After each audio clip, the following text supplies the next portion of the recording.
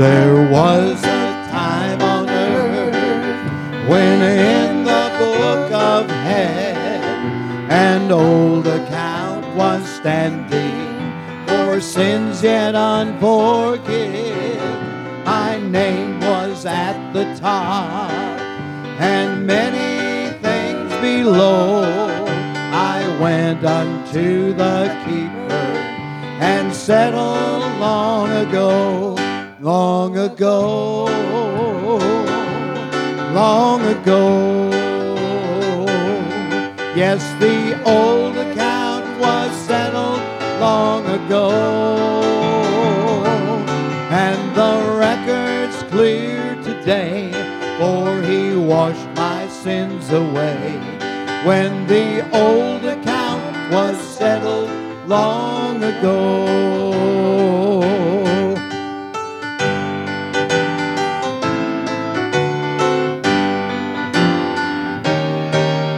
Oh, sinner, trust the Lord, be cleansed of all your sin, for thus He hath provided for you to enter in. And then if you should live 100 years below, up there you'll not regret it. You settled long ago,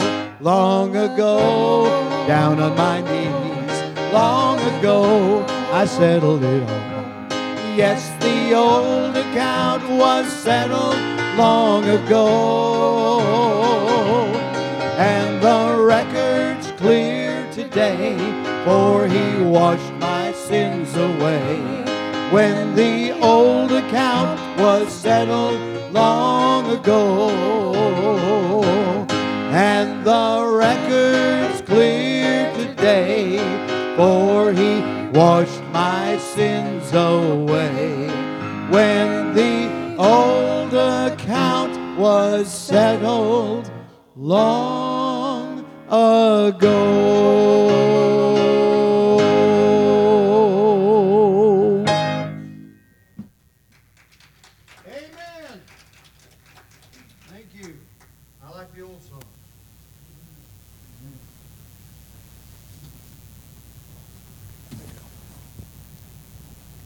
Let's take our Bibles tonight and let's turn to the book of Galatians. The book of Galatians. How many of you have ever bought a product? Be honest now. Bought a product on the strength of the advertising showing the before picture and the after picture? Come on, raise your hands up. Everybody want now. Would you say that it was accurate and that in your case it was truthful advertising? No? Okay. You see, there's another old saying that a picture is worth 1,000 words, and these words can be very convincing. The before and the after provides a comparison. If it's truthful, if it's accurate, it's sometimes quite startling, the change that can take place, the before and the after. And that's what we've got tonight. As believers, hopefully there is a startling difference between the before and the after. 2 Corinthians chapter 5 is not our text, but 2 Corinthians chapter 5 provides us with a wonderful verse, verse number 17. If any man, what? Be in Christ. He is what? A new creature. What? Old things are passed away. Behold, all things are become what? New. That's it. So tonight we're thinking about the before and the after. And the scripture that is the basis for our study is right there in the first chapter of the book of Galatians. You will recall, as we have been now in the book of Galatians for several weeks, that Paul is writing by inspiration to the churches of Galatia, which is a region in what is now modern-day Turkey. There were churches established in southern Galatia, and these are the churches perhaps that are in view as he writes. And he is writing on the occasion of the confusion that has taken place because some folks that are known as Judaizers have gone to these Gentiles and said, essentially, you've got to become a Jew and follow ceremonial law before you can become a Christian. And that is absolutely 180 degrees diametrically opposed to the teaching of salvation of by grace through faith. I didn't do anything to get saved. I don't do anything to stay saved. The getting saved and the staying saved part is all on God's part. He's the one that does that through the finished work of Jesus Christ. Now there ought to be some evidences of our having been saved. This is called fruit. We need to be fruitful, fruit-bearing Christians. There ought to be some proof. There ought to be some evidence. Because those Judaizers were teaching something that sounded like more than the simplicity of the gospel in Christ. That carries with it in the flesh a sense of being more spiritual or more deep than the simplicity of the gospel. So those that are teaching more sometimes are confused for those who are more spiritual. Those that teach additional things sound to some folks to be more spiritual. And this is a trap into which the devil wants us all to fall. He wants us to think that if we have these extra things that somehow we're closer to the truth, when in fact it is the simplicity of the gospel. The simplicity of the gospel. All right, we're in Galatians chapter 1, beginning at verse number 10. They were attacking the apostleship, the position of Paul, because he was the one that was championing the idea of just receiving Christ to be saved. All right, here we go. Verse number 10. For do I now persuade men or God? Question mark. Or do I seek to please men? For if I yet pleased men, I should not be the servant of Christ. Wow, think about that. If the choice is telling the truth and being unpopular, or telling a lie and being popular, which do we choose? Paul elects to tell the truth, and he's unpopular because of it. He's attacked because of it. But I certify you, brethren, that the gospel which was preached of me is not after man. For I neither received it of man, neither was I taught it, but by the revelation of Jesus Christ.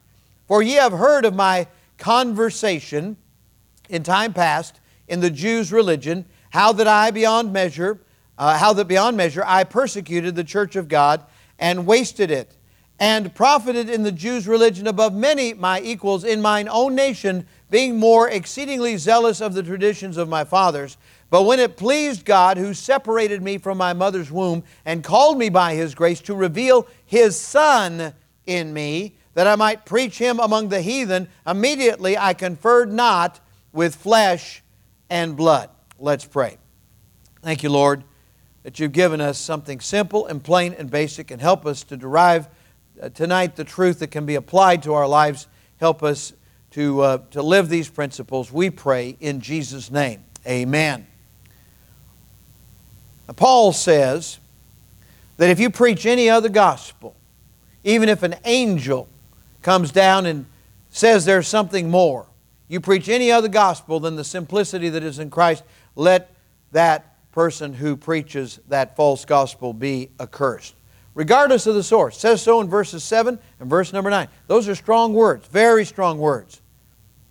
Now, Lehman Strauss, who's one of my heroes, now with the Lord, was a great writer. I've got a number of his books in my library.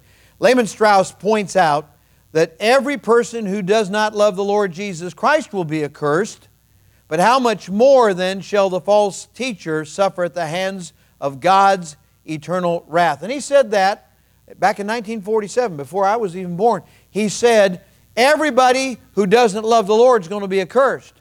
But those who are adding to the Scriptures and teaching a false gospel, think how much more they're going to be accursed. It says in Matthew chapter 7, beware of false prophets, which come to you in sheep's clothing, but inwardly they are ravening wolves. Ye shall know them by their fruits. Do men gather grapes of thorns or figs of thistles? Every tree that bringeth not forth good fruit is hewn down and cast into the fire. Now there are going to be, according to what the Lord Jesus said, recorded by Matthew in chapter 7, there are going to be those that are going to say in that day, Lord, Lord, have we not prophesied? Haven't we preached in your name? And in thy name have cast out devils or demons? In thy name done many wonderful works? And notice the answer. And then will I profess unto them, I never knew you. Not I knew you and then forgot you, but I never knew you. Depart from me, ye that work iniquity. These are the religious hucksters. These are the religious con men and scammers that you find all across the airwaves. You find them all across this world in various places, building buildings, calling themselves true churches, calling themselves true ministers and preachers of the gospel, but they're adding something, and anytime you add anything to Jesus, it is a false gospel. Beloved, believe not every spirit. John says in 1 John chapter 4. But try or test the spirits, whether they are of God, because many false prophets are gone out into the world. How do we test it? Well, you lay the Word of God alongside the teaching of those folks. I told you about the individual that came by a week ago Sunday and gave me literature, sent more literature, and you don't find anything in there about salvation by grace through faith. You don't find anything about the gospel at all. It's just about all churches getting together. And of course, what happens in a case like that, you drop so many differences in order to not offend people that may not agree with the Bible, that by the time you get done, it doesn't even resemble the truth. But we have all kinds of religious activity going on in this world. But if it doesn't begin with salvation simply in and through Jesus Christ, it's wrong. If you can't get that right, everything else is going to be wrong. You say, well now, there's this religious group and they got nice looking families. And there's this religious group over here and they've got healthy standards and they do nice things, they talk nice, they are nice, they look nice, they got nice music, and you go down the line. If you don't start with the simplicity of simply believing on the Lord Jesus Christ to be saved, you're going to mess up. It's going to go wrong sooner or later. We need to be very careful about that. And don't ever feel inferior or like you ought to stand there on your heels and have to defend something when people say, well, it can't be that simple. Just believing on the Lord Jesus Christ, just receiving Him. Well, there's got to be some other things. The second they say that, they start down the wrong path. And they want to look more holy and more spiritual. And they'll take verses out of context. For example, they'll take the verse from 1 John, without holiness no man shall see the Lord. And they think that that's by some kind of holiness activity. And you've got holiness groups. And they are Pentecostal or apostolic groups, and they will wear their clothing a certain way. And nothing wrong with being modest. They will require certain activities, certain things, and they're constantly putting a question mark where God puts an exclamation point or a period. And they're saying, oh, we can't say for a fact, that we are saved, that we've kept it or that we've got it or whatever. And the truth of the matter is, if they can't get it right on the simplicity of salvation in and through Jesus Christ, they're going to get a bunch of other things wrong too. So don't be taken in because they've got nice appearance, nice things going on, some things that might be correct. You got to be right on Jesus or you're not going to be right at all. All right, so Paul asks a question in verse 10. He says, for do I now persuade men? All right, do I make a friend of? Am I actively going out to make friends of men with their ideas, or do I want to be a friend of God? Well, Abraham was called a friend of God. I want to be a friend of God. I don't care too much about the rest. Or do I seek to please men? For if I yet please men, I should not be the servant of Christ. He's making a very good, sound argument. He's saying, look at all this controversy that's swirling around me because I'm saying salvation is just simply Christ. And you got these other guys and they're saying you got to be got to watch what you eat. You got to watch what you say, what you do in order to be saved. And they've got all these extra things. And because they've got those extra things, they're popular and I'm not. And so am I doing this because I want people to like me, or am I doing this because I want to be right with God? And that is the question that we always need to ask ourselves.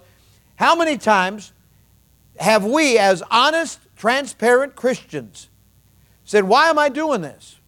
How many times have we looked closely at our motives, what we're trying to do?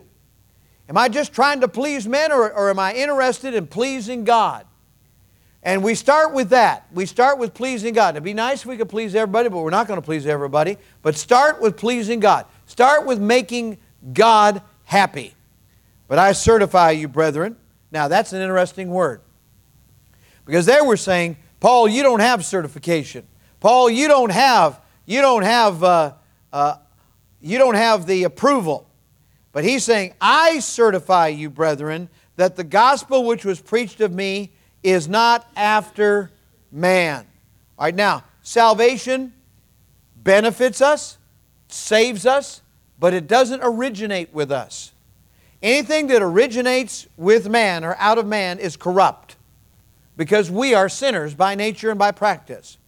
So nothing that we do or that we pretend to add to salvation is going to be right with God. It must come directly from God. We must be led through the Word by the Holy Spirit to do and believe and say as we do. If we do otherwise, we're out there on very, very thin ice. So he said, I didn't receive it of man, neither was I taught it, but by the revelation of Jesus Christ. And we know that he went to the backside of the desert and there had his own little private Bible institute or seminary, and God taught him. So there you have it. Paul's critics, it's that old saying about the pot calling the kettle something, and that's exactly it. Critics of Paul and these false teachers had risen up, gained popularity, gotten a foothold somehow, and they were saying that the gospel he was preaching was false. And he's saying, no, you've got it reversed. They're teaching something plus, the gospel plus beyond Jesus. That's what's false. And so they were saying he was not a true minister. And controversy was the result. He sought to please God and not men. And he proclaimed the true gospel, as we see here, that came from the Lord himself. And to back it up, I want you to see, this is it. To back it up, he had a radical change of life. You say, what was that? Look at verse 13. For you have heard of my conversation. All right, this is a manner of life. His lifestyle before, in time past, in the Jews' religion. He gives a testimony in Philippians chapter 3. He testifies 3 times. He gives his testimony in the book of Acts before rulers. And he gives credit where credit is due. He was brought up, he was taught at the feet of Gamaliel, one of the great Jewish masters, one of the great teachers. Paul, it has been claimed by people a lot smarter than I am, that Paul was perhaps the most brilliant Christian who ever lived. That he spoke many languages, that he was greatly educated, and he was able to comport himself and move in all circles. And he said, I've become a Jew to the Jews, and to the Greeks I became as the Greeks. And he was able to work among them in such a way, culturally, linguistically, and language-wise, and in terms of their habits of life, their mannerisms, and so on, because he was so brilliant. Now, a modernist back in the early part of the 20th century went around preaching that Paul was this brilliant man, and that's true. But he said, that's how we got these 13 or 14 books of the New Testament, because he was so brilliant. He took his Judaism and he added the philosophy of the Greeks and he put it together and he synchronized and came up with this. But no, Paul did not do that on his own. Paul was a brilliant man. He was a vessel used by God, but he did not originate the gospel. He didn't create the truth. He was just the one that God selected, that God chose. The other day, Brother Ed sent me a text and he said, I wonder, preacher, if if maybe Saul, before he became Paul, when he was unsaved, if he ever met Jesus during his earthly ministry. And he said, wouldn't that be interesting? And wouldn't you think that he'd probably get mad and go away, and Jesus would say, I got plans for you. I said, Ed, that's amazing, because you know what? I happen to be one of those that just have an idea, a speculative idea. What you're saying may be true. The Bible doesn't say it for a fact. But wouldn't it fit that maybe that rich young ruler was actually Saul of Tarsus? It's possible. He says, I've done this and I've done that, and it sounds a whole lot like Paul giving his testimony, doesn't it? I did this, I did that, I did all these other things as a Jew. Paul said that very same thing, that when he was unsaved, he was doing all those things. And then the Scripture says that after the conversation, the man went away very sorrowful. Jesus said basically, you need to give up everything and follow me. And he went away sad.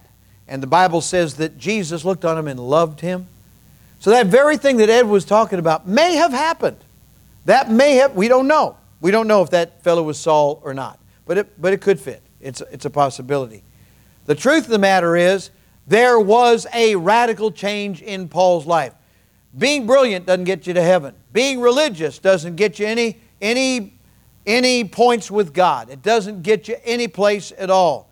He says, I had this background. That was the old Saul in time past, in the Jews' religion.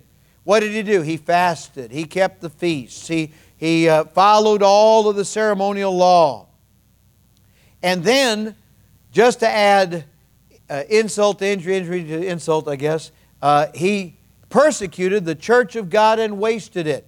Now, we read these words, and as we delve into them, it is very possible that he was responsible for the deaths of Christians. We know that they laid the coats at his feet when they stoned Stephen to death. Meaning he took responsibility. He put a stamp of approval on the killing of Stephen, who was the first martyr. We don't know all the terrible things that he did, but his reputation had gone throughout the Christian community, and they were afraid of him. So much so that when he got saved, they didn't know what to make of him. You know, Ananias, for example, who was there and baptized Paul when he first was converted on the road to Damascus. He was afraid. He said, Lord, no. And he wanted to keep his distance. You read that in the book of Acts. People knew the reputation of Saul of Tarsus. He was the instrument of Judaism to destroy this new group, this sect they called it, of Christians. And he wasted the church of God. He persecuted and wasted it, and profited in the Jews' religion above many my equals in mine own nation. That means he advanced. Now he was appointed by the Sanhedrin. He was probably a part of the Sanhedrin, which was the ruling elite class. And so he had a position in the nation of Israel. Being more exceedingly zealous of the traditions of my fathers. He calls himself a Pharisee of the Pharisees. That's the cream of the crop. He's the top as far as keeping those traditions. But Peter writes later on, Peter says, we're not redeemed with silver and gold. We're not, none of those vain, those empty things, those traditions of the fathers that came before. So Saul becomes Paul. What a transition takes place. What a radical change. He's an arch persecutor who becomes set apart and called by God's grace. Look at this. But when it pleased God, there's a lot about pleasing God in the writings of the Apostle Paul. Pleasing God ought to be our number one design in life. So when it pleased God, who separated me from my mother's womb and called me by His grace to reveal His Son in me, that I might preach Him among the heathen, immediately I conferred not with flesh and blood. The bottom line here is that he did not get his instructions from any man. He got those instructions from the Lord. That's it.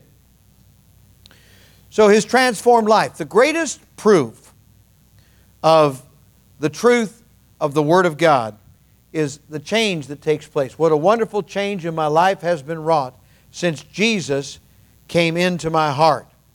It says in Acts chapter 9, and Saul, yet breathing out threatenings and slaughter against the disciples of the Lord, went unto the high priest, and as he journeyed, it says he came near Damascus. Suddenly there was a light that shone round him, and he fell to the earth, and he heard a voice. Now, whose voice was that? Why, he said, I'm Jesus, whom thou persecutest. And then he said, it's hard for thee to kick against the pricks. Now, what he's talking about is the ox goad that was used by someone plowing a field. They would have a plow, and they would have the reins wrapped around, and they would hold an ox goad. And when that ox would balk or not go forward, they get poked, and they get moving forward. It was motivation, a little bit of pain. So apparently, this is a reference to the spiritual conviction when Saul saw the angel-like countenance of Stephen when he was stoned to death, saying, Father, forgive them, for they know not what they do. And if perhaps he had been present at the time that Jesus Christ was crucified and heard Christ from the cross call on God to forgive those that were crucifying him, if in the course of persecuting and wasting the church, those who were perhaps martyrs or those who were suffering for the cause of Christ, if they did so with calmness and a peace that he didn't know anything about, here's a guy who is the most religious man on earth. He is the most accomplished, has gained the most ground religiously of anybody, but he knows, and everybody else in this boat knows, that he didn't have what they had. And some of the folks that he persecuted were so sweet and so peaceful in their persecution.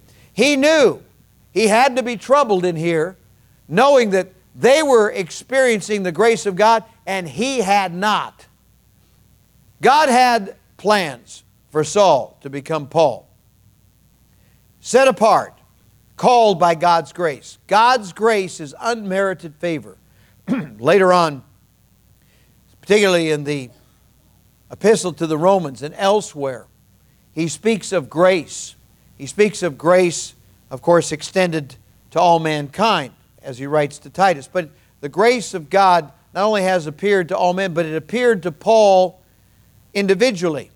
God not only has a plan, because He's not willing that any should perish, but that all should come to repentance. But He has an individual plan and purpose for each one as well. God sees us as we can be by His grace. And so God saw Saul as he could be by His grace becoming Paul. And this is where God's grace comes in. He's called by the grace of God. And what does His call include? Let me just talk about the call for a moment. The call is not a feeling. There is an increasing sense of its being real when the hand of God is upon you and you get the call of God in your life for service. God calls you to some particular area in which to give Him yourself and to serve Him for His glory. And when that is confirmed by the Spirit inwardly, and we read it in the Scripture, it seems like every passage of Scripture addresses that. It seems like every message and every gospel lesson, everything we hear goes that direction. And most of the preacher friends that I've run with have had that same kind of experience that I'm describing to you. It's personal on my part, because when we know that God calls us, and God called me to preach when I was just a young man at summer camp. That's why I believe in summer camp. I'd been saved a few years before at Bible school, summer Bible school, vacation Bible school, and got called to preach at summer camp.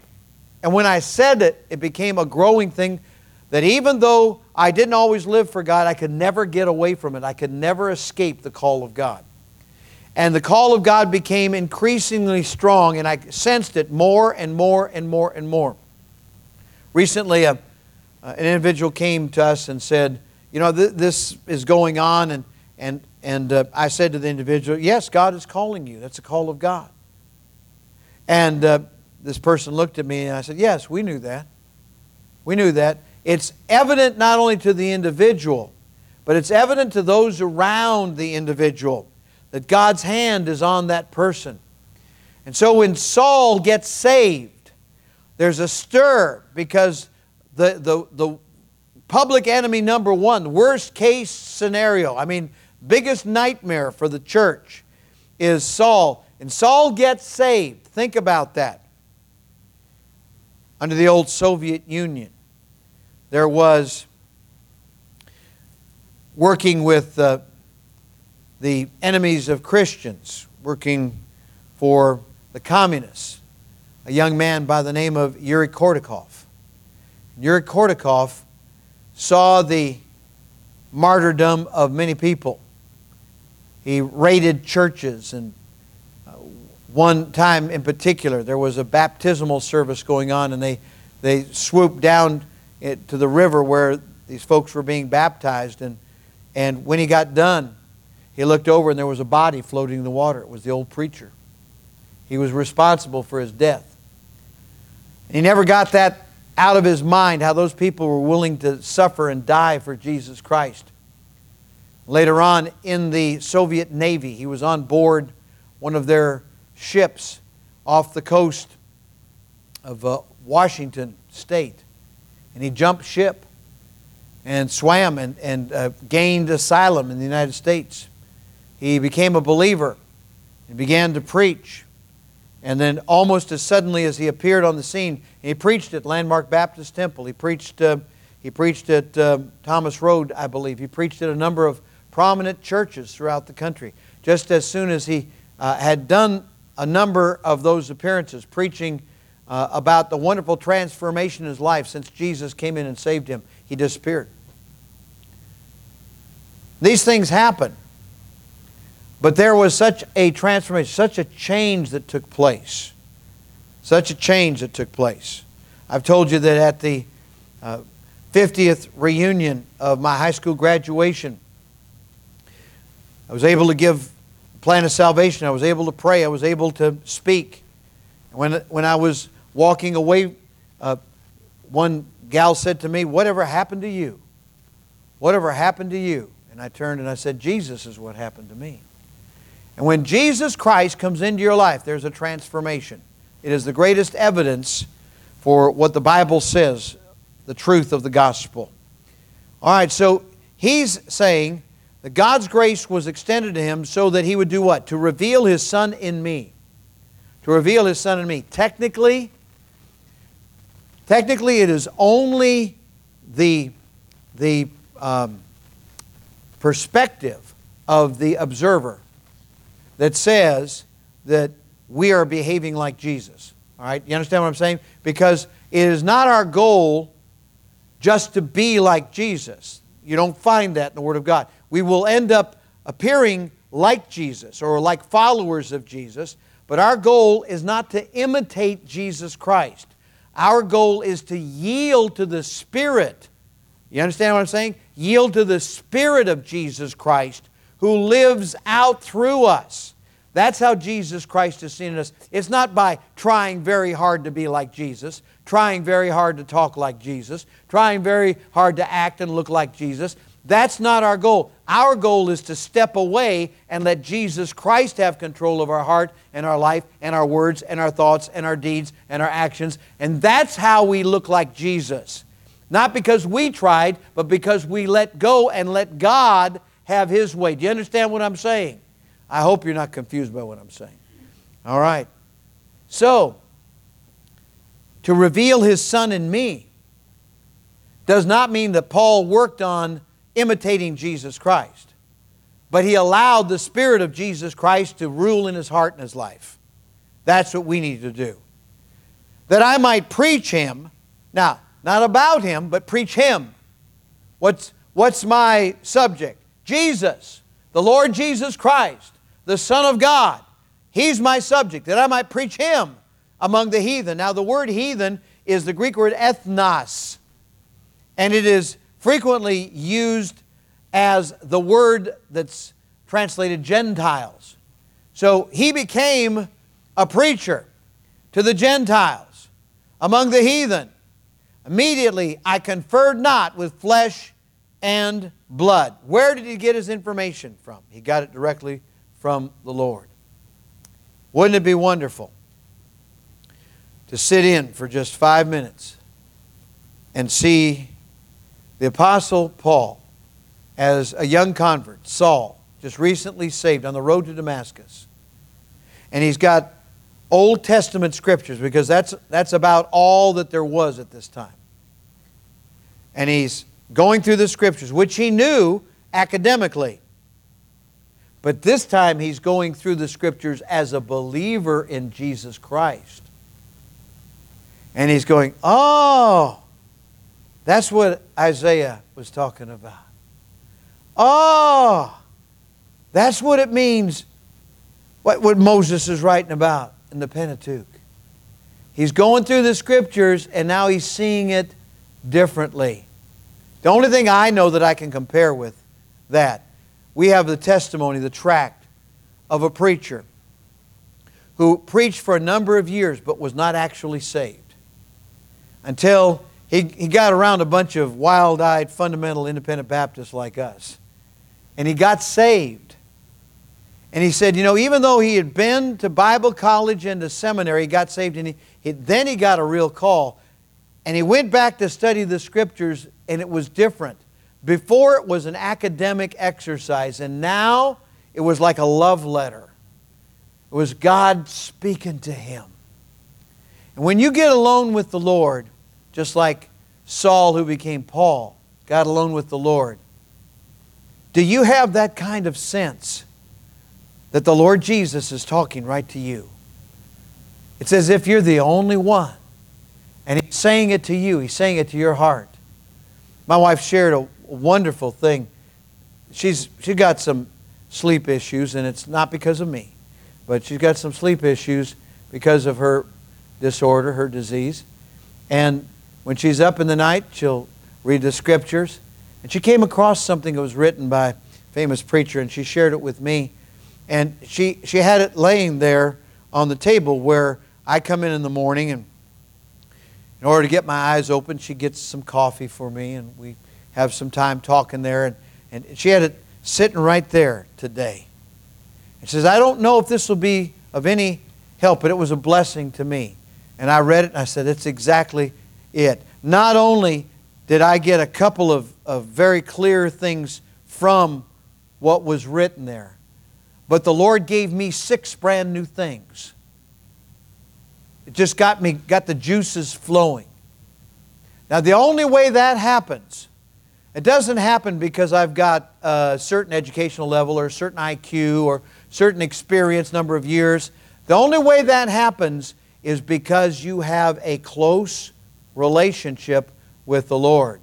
And if I had been a child or a young man or a young adult, God still would have said things to my heart through the Scriptures.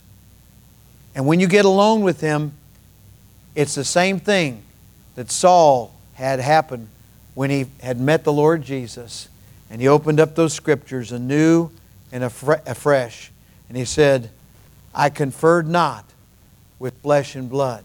I can say this morning, I didn't confer with flesh and blood, but the Lord and I had a good time talking about those things that were shared with me. Would you bow your head and close your eyes, please? Every head bowed, every eye closed.